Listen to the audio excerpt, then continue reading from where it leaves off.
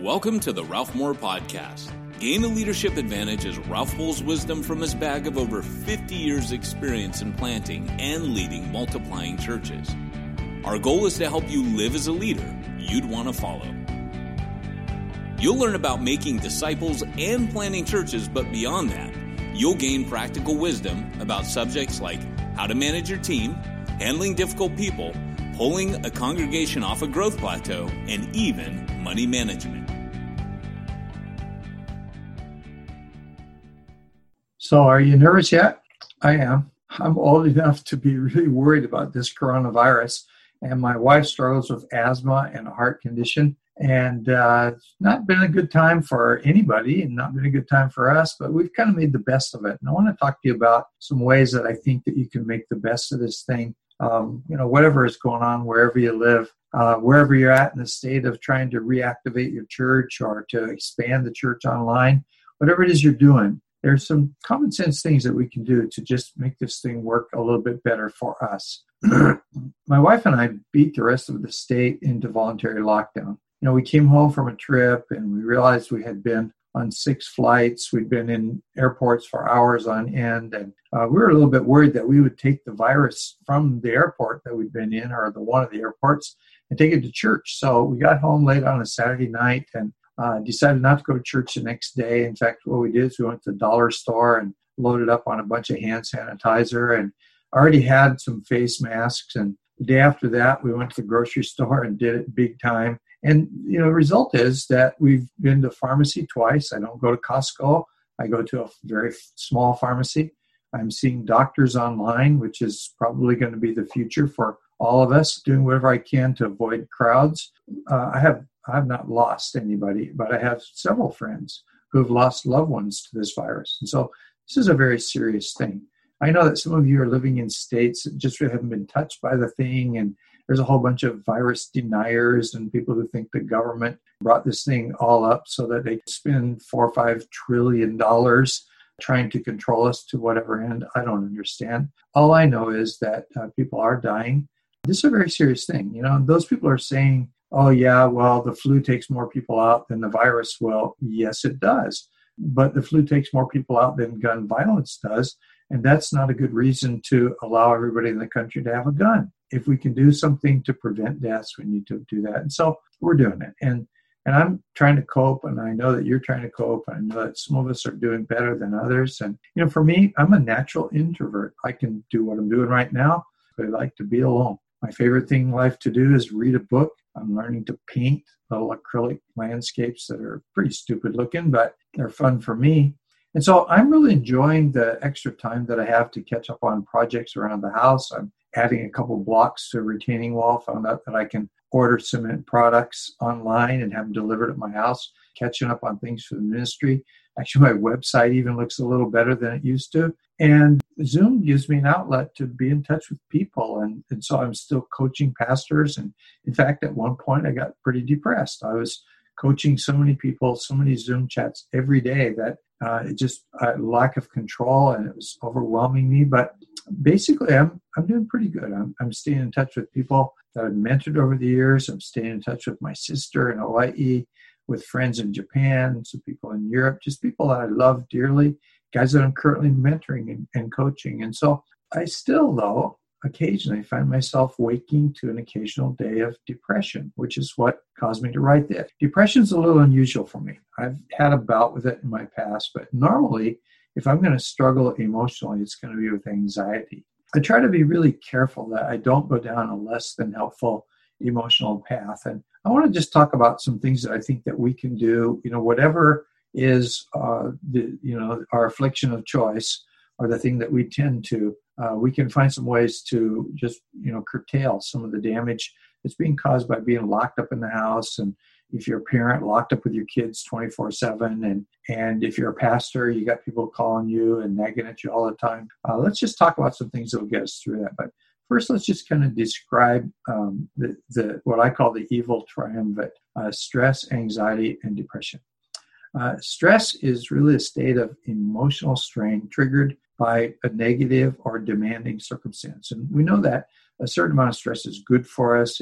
It helps us to stay alert. It helps us to just stay in control of things. It helps us to want to be on top of the world that we're in. But too much of it begins to press you down and actually begins to destroy the tissues in your body, they're telling us. And so we want to manage stress. Anxiety is unfounded fear. And boy, I've been there, done that. I wrote a book called Defeating Anxiety. Actually, I've written 3 books that are on Amazon about anxiety and fear and stress. Very little that I've written about depression, but anxiety is, it's kind of my anti-drug of choice. And anxiety is kind of an unfounded fear that's usually caused by uncertainty and a loss of control. And that's exactly the world that we live in now. A world of uncertainty, a world of loss of control. I talked with a bunch of pastors about how you're going to bring your churches back online. And, everybody has a plan and everybody's afraid of their own plan, except for one guy. He said, our church is going to wait until the fall before we make a decision. Everything is staying online. It's a big church, too, 3,500 people. And so we want our people to feel certain about what's going on in their life, and they can be certain that we'll be online until the fall.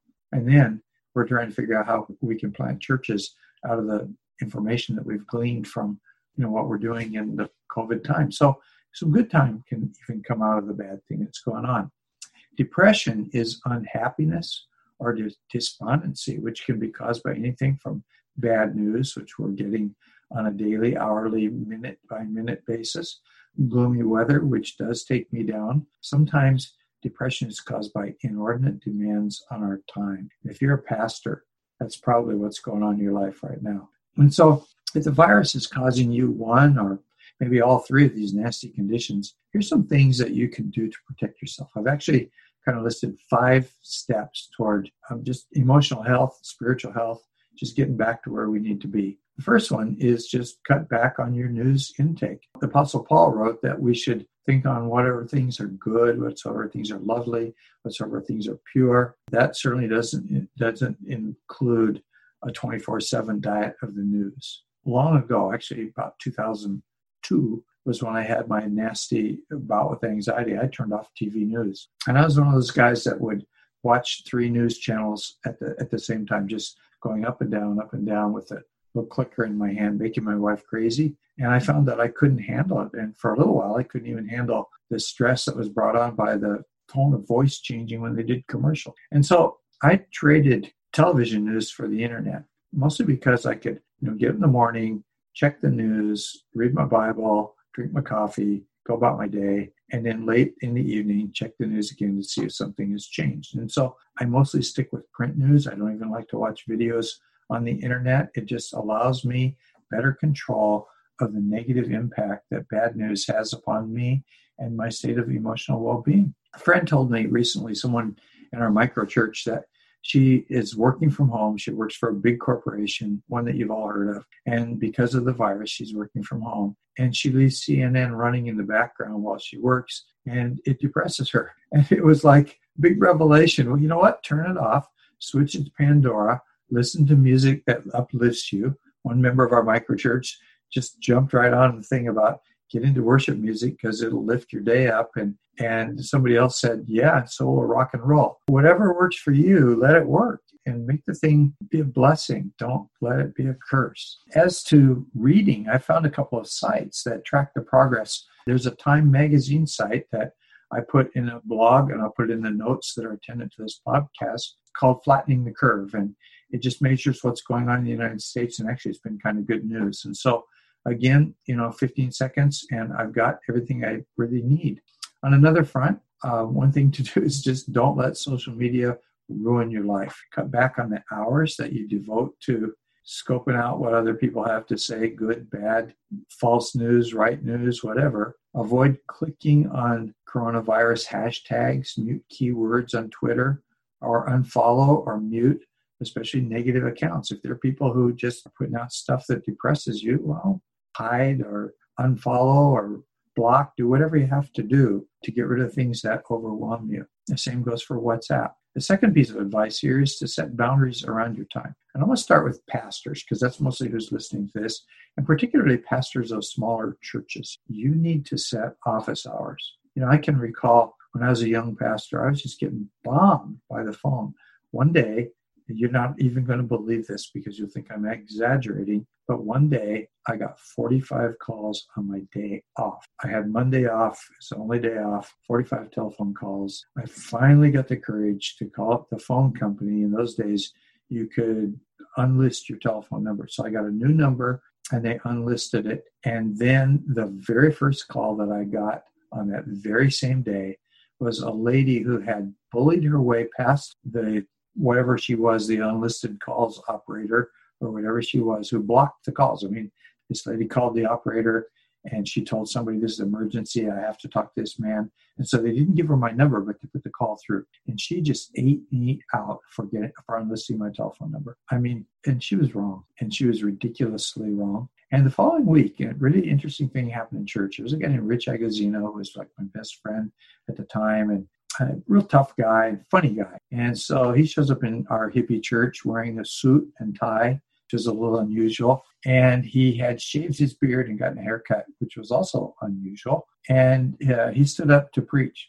And he got up and he did a really interesting thing. He when he first stood up, everybody laughed at him because he looked so different, and the suit was so out of place and all that. And then he paused and he goes, "I know why you're all laughing at me. You're all laughing because my beard is so immature." Now, what happened was he'd shaved, and then he had about a 2-day growth on the beard. And he goes, I can grow a full, rich beard. I'm Italian, and we can do that. My beard is immature. And he paused, and he goes, just like this church is immature. We need to respect our pastor. We need to respect his time. We need to grow up and begin to minister to each other, because that's what this is all about. And he went on with one of the few sermons that I remember graphically for my whole life. And this was way back in the early 1970s. Now, what am I getting to? Well, you as a pastor need to keep office hours. You need to inform your congregation ahead of time that you're going to do this. You need to let them know which is your day off and that you won't be answering your phone on your day off. I turn mine off. I don't want to hear even from my friends on my days off. You need to inform them which hours that the phone will be active. You need to let them know which hours that you especially won't be studying for something, and that you'd be available to talk with them if they have counseling needs or whatever. Oh, by the way, you shouldn't be doing pastoral counseling anyway. That should all be happening in the microchurches that you're operating within the congregation, and those microchurches that are functioning according to Zoom right now. But let them know that these are the hours that you answer your phone. The rest of the time, you only speak to family and very, very close friends. Everybody in your church that has a job works a set schedule, and you should too. You need to get control of your time. You need a daily break from other people's problems. You need a weekly break from everything. And, I've read somewhere in a book one time about a concept that really might interest you. You could follow up on it. It's called Sabbath. To some degree, the same thing goes for your family. If you're a parent, then give your kids a schedule. Let them know what time they're expected to be in their rooms entertaining themselves with toys. Give them a certain amount of time that they can count on watching television or looking at the internet or playing with their iPod, whatever it is that you've provided for them. And then schedule time that you're going to spend with them, because basically as a parent, you're going to focus on entertaining your kids.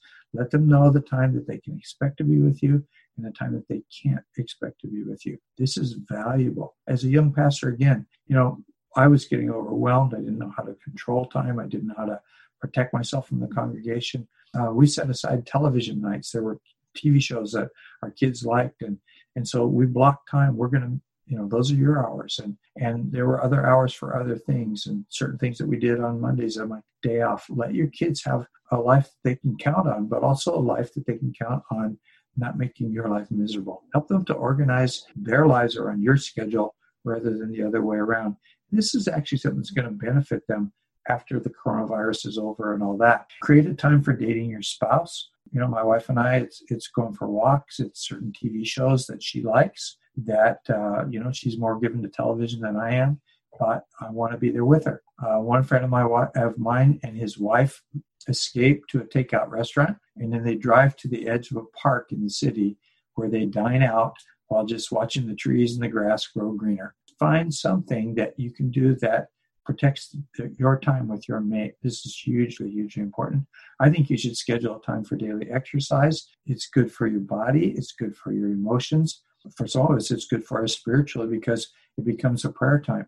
My wife and I live in a really hilly neighborhood, but the downside of that is it's a very, very steep hill. And so we felt locked in. We used to go to the Y every day, and now we can't do that. And so we ventured out, and we're taking laps around the neighborhood. And we're finding that the more that we do it, the easier it gets. We discovered that if we went in one direction and made the circuit, it was a longer, steeper hill. If we just turned in the other direction, it made it easier for us to do. And so we're working our way up, and it's good for us, and it's good for us because we're just talking and hanging out. And, our marriage has been our dating life was one of, we didn't have any money, so it was one of going for long walks together. This is very, very good for us. But scheduling and accomplishing a routine of exercise gives you the ability to check something off your daily list. That sense of accomplishment. I did it. It's like making your bed every morning. You need to have some things that you can get up and say, I did it. I'm in control of my life just a little bit more than I would be if I just kind of lay around and do nothing. And while we're talking about accomplishment, well, one thing to do is just be careful about all of the advice that you're getting for the coronavirus, hand washing, sanitation, all that. Don't go OCD on it. You need to, I have a routine for opening my mail. I walk down the hill to the mailbox. It's one of those neighborhoods where there's locking mailbox for everybody. I put my key in. I pull the mail out with 2 fingers. I walk up the hill. The garage door is open. I lay the mail on the floor so it can sort of incubate and the virus can die if it's there, which is probably not. And then I go and wash my hands. Unfortunately, we have a sink in the garage, but I also have some little hand sanitizer there. And so I have a set routine for doing this and protecting myself. Don't go all nuts. You can wash your hands 45 times a day, and it's not going to do you any more good than carefully washing your hands when you need to. Don't let this thing become a fear fetish. The third important thing that I think is something we need to talk about is stay connected with those who you value most. You probably aren't going to be aware if they show up or not, but who would you want at your funeral? One of my friends passed away a number of years ago. He was kind of a famous pastor, and I lived in Hawaii at the time. I flew to Oregon for the funeral. There were 6,000 people at that funeral, and I think a lot of them were fans. They weren't friends. I have a handful of friends that I'll be mad at them if they don't show up at my funeral, although that will be a little difficult since I'll be the one laying there and the object of their attention. Who are those people that you would want at your funeral? Because those are the people that you need most in your life, and they're the people that you need to call on the phone. You need to schedule some Zoom time with them or some other face-to-face media, because just being in touch is going to lift your spirits, and it's going to help you prioritize and put into perspective all the other stuff that's going on in your life. And you begin to realize what and who are important and what or who are just a little bit less important. Fourth bit of advice here is to lighten up for some recreation. I recently discovered a little TV thing on YouTube by John Krasinski called Some Good News. It's a kind of a fake TV news show, and the guy's funny anyway. I liked him in TV shows that I've seen him in, but I love him on this spoof that he does. He actually collects good news and passes it on. And he pulls off some really great stunts that just help brighten people's worlds. Great thing. Look it up. SGN, Some Good News by John Krasinski on YouTube. Have you ever watched funny cat videos? I never did until coronavirus, but I found that it made a nice break from the news. I don't know about you, but I love Eddie Murphy, and I can get past the profanity if that bothers you. But I would much rather watch Eddie Murphy in Beverly Hills Cop because of the humor that's there than to go binge on The Lord of the Rings because of the darkness that's there. I love Lord of the Rings. I love the music. I love the story. I love the saga. I love everything about it, but I'm going to save it for a brighter day. Speaking of life in the Shire, my wife and I are into gardening, and we recently discovered a guy named Monty Don on Netflix. He's a British gardener. In fact, they say he's Britain's favorite gardener. And there's a whole bunch of little shows by Monty Don, and well, he just really lightens our spirit. Just a very, very nice man, as well as a good gardener, and we learn a lot of stuff. And then I've taken up acrylic painting. I bought a little book that I did this way before the coronavirus back in November. Bought a little book that has 54 5-inch by 5-inch paintings, which, you can buy the canvases for about 60 cents a piece. Each lesson is a little painting, and mine are pretty goofy at the moment, but I have a lot of fun doing it. I went out for a beer with a friend one night, and we were in a microbrewery, and there's this guy on TV, and they're showing all the sports and all that. But here's this fluffy-headed guy doing oil painting, and all these people in the bar sitting there watching it. And so I went home and looked it up, and his name was Bob Ross in the 70s and 80s and I guess the 90s. He's a pretty famous painter, and he does these like 23-minute oil paintings of landscapes. Nice, soft voice, nice person. Actually, sounds like a believer to me when I hear him talk. The cool thing is that I'm addicted to 23 minutes of Bob Ross just before I go to bed at night. I'd rather go to bed hearing somebody talk about how to do oil painting, even though I'm doing acrylics, than I would go into bed with 23 minutes of the news. These are some things that would help you, I think, in emotionally, spiritually, whatever. You know, the Bible says that laughter does good to a heart like a medicine. I love the humor stuff because it does lift me up. It gets me out of the dumps. Just smiling, just laughing. It's a good thing. I don't know if you're like me, but I got a bunch of old detective novels laying around. You know, I'm not into gore and violence, and some of the stuff that passes for, you know, paperback books these days is just not my cup of tea. But, you know, I found a series of books that were started in the 1930s about a detective named Nero Wolfe, and I bought every one of them that I could find used from Amazon. And there's a guy named Parker. I read his books. There's several of these that are just escape novels. And, you know, I'd rather not be reading about church leadership in a time when I can't do much about it. And for sure, I'd rather not go to sleep on that kind of stuff because I end up thinking about it and waking up in the night, scheming and planning what I'm going to do next. These are just some tips for just, you know, just lighten up, get off the heavy stuff. And then the last thing is to make someone else's day. And I'm particularly aiming this at pastors. I wish my pastor would do this. In fact, I know some others that are. And I love my pastor, love his humor, and could use a good dose of it every day. I may be piling on a little extra work, but it's very little. So here's what I would do if I was a lead pastor of a church right now. I would go to YouVersion and I'd pick up on some of their 5-day devotionals, not the long ones. You know, I've done, a whole year through the Bible with Nicky Gumbel, and I love that kind of stuff. But, you know, people have short attention spans and they get bored easily.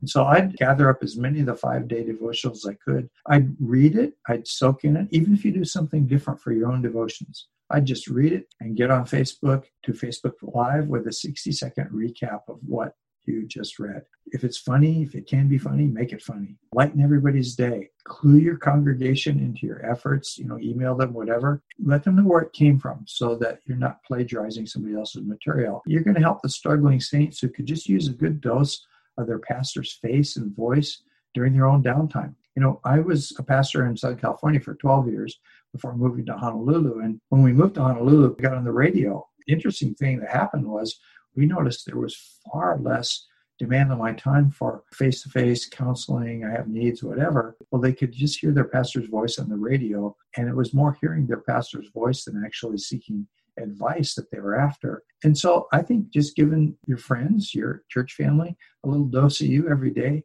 would be a really good thing for them. And it's also going to be a good thing for you because, again, you've accomplished something. By the way, I have a friend in Japan. Actually, I had a friend in Japan.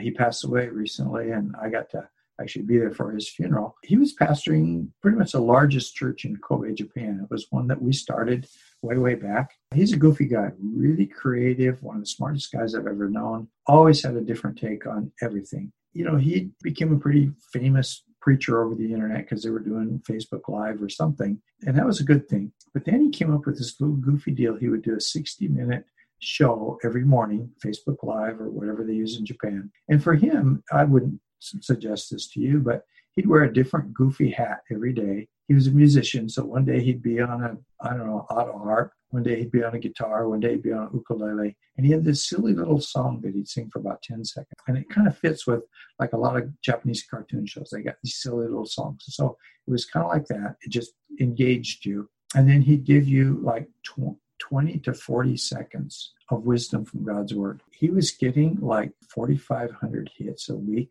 on this thing. He told me he got sick and eventually died from prostate cancer. But whenever he would go out and either like to go to medical appointments or they were planting churches all over Japan, whenever he'd be on the train going someplace, he said he'd get mobbed at the train stations. Everybody in the country seemed to know who he was because of this little thing that he did. Now, why am I saying that? Well, I'm saying that because it's really not my motive for you doing this. My motive for you doing this is that you would be a better pastor to your congregation. However, stuff like this does go viral and people will share it. They're not going to share your sermon, but they are going to share 60 seconds of you saying something good. And then somebody might find your sermon, find their way into a micro church, and eventually find their way into the life and the family of your congregation. So I just hope this has been helpful. We're in this thing for the duration. It's going to continue to change the way that we live, the way that we lead our lives, but it doesn't have to overwhelm us. We can fight back. We can take control over our spiritual life, our emotional life, our family life, our church life, and the relationship with those people that we hold dear. So stay safe. Pass this on to somebody. You'd be doing me a big, big favor. God bless. If you enjoyed today's podcast, be sure to subscribe and check his blog at ralphmoore.net.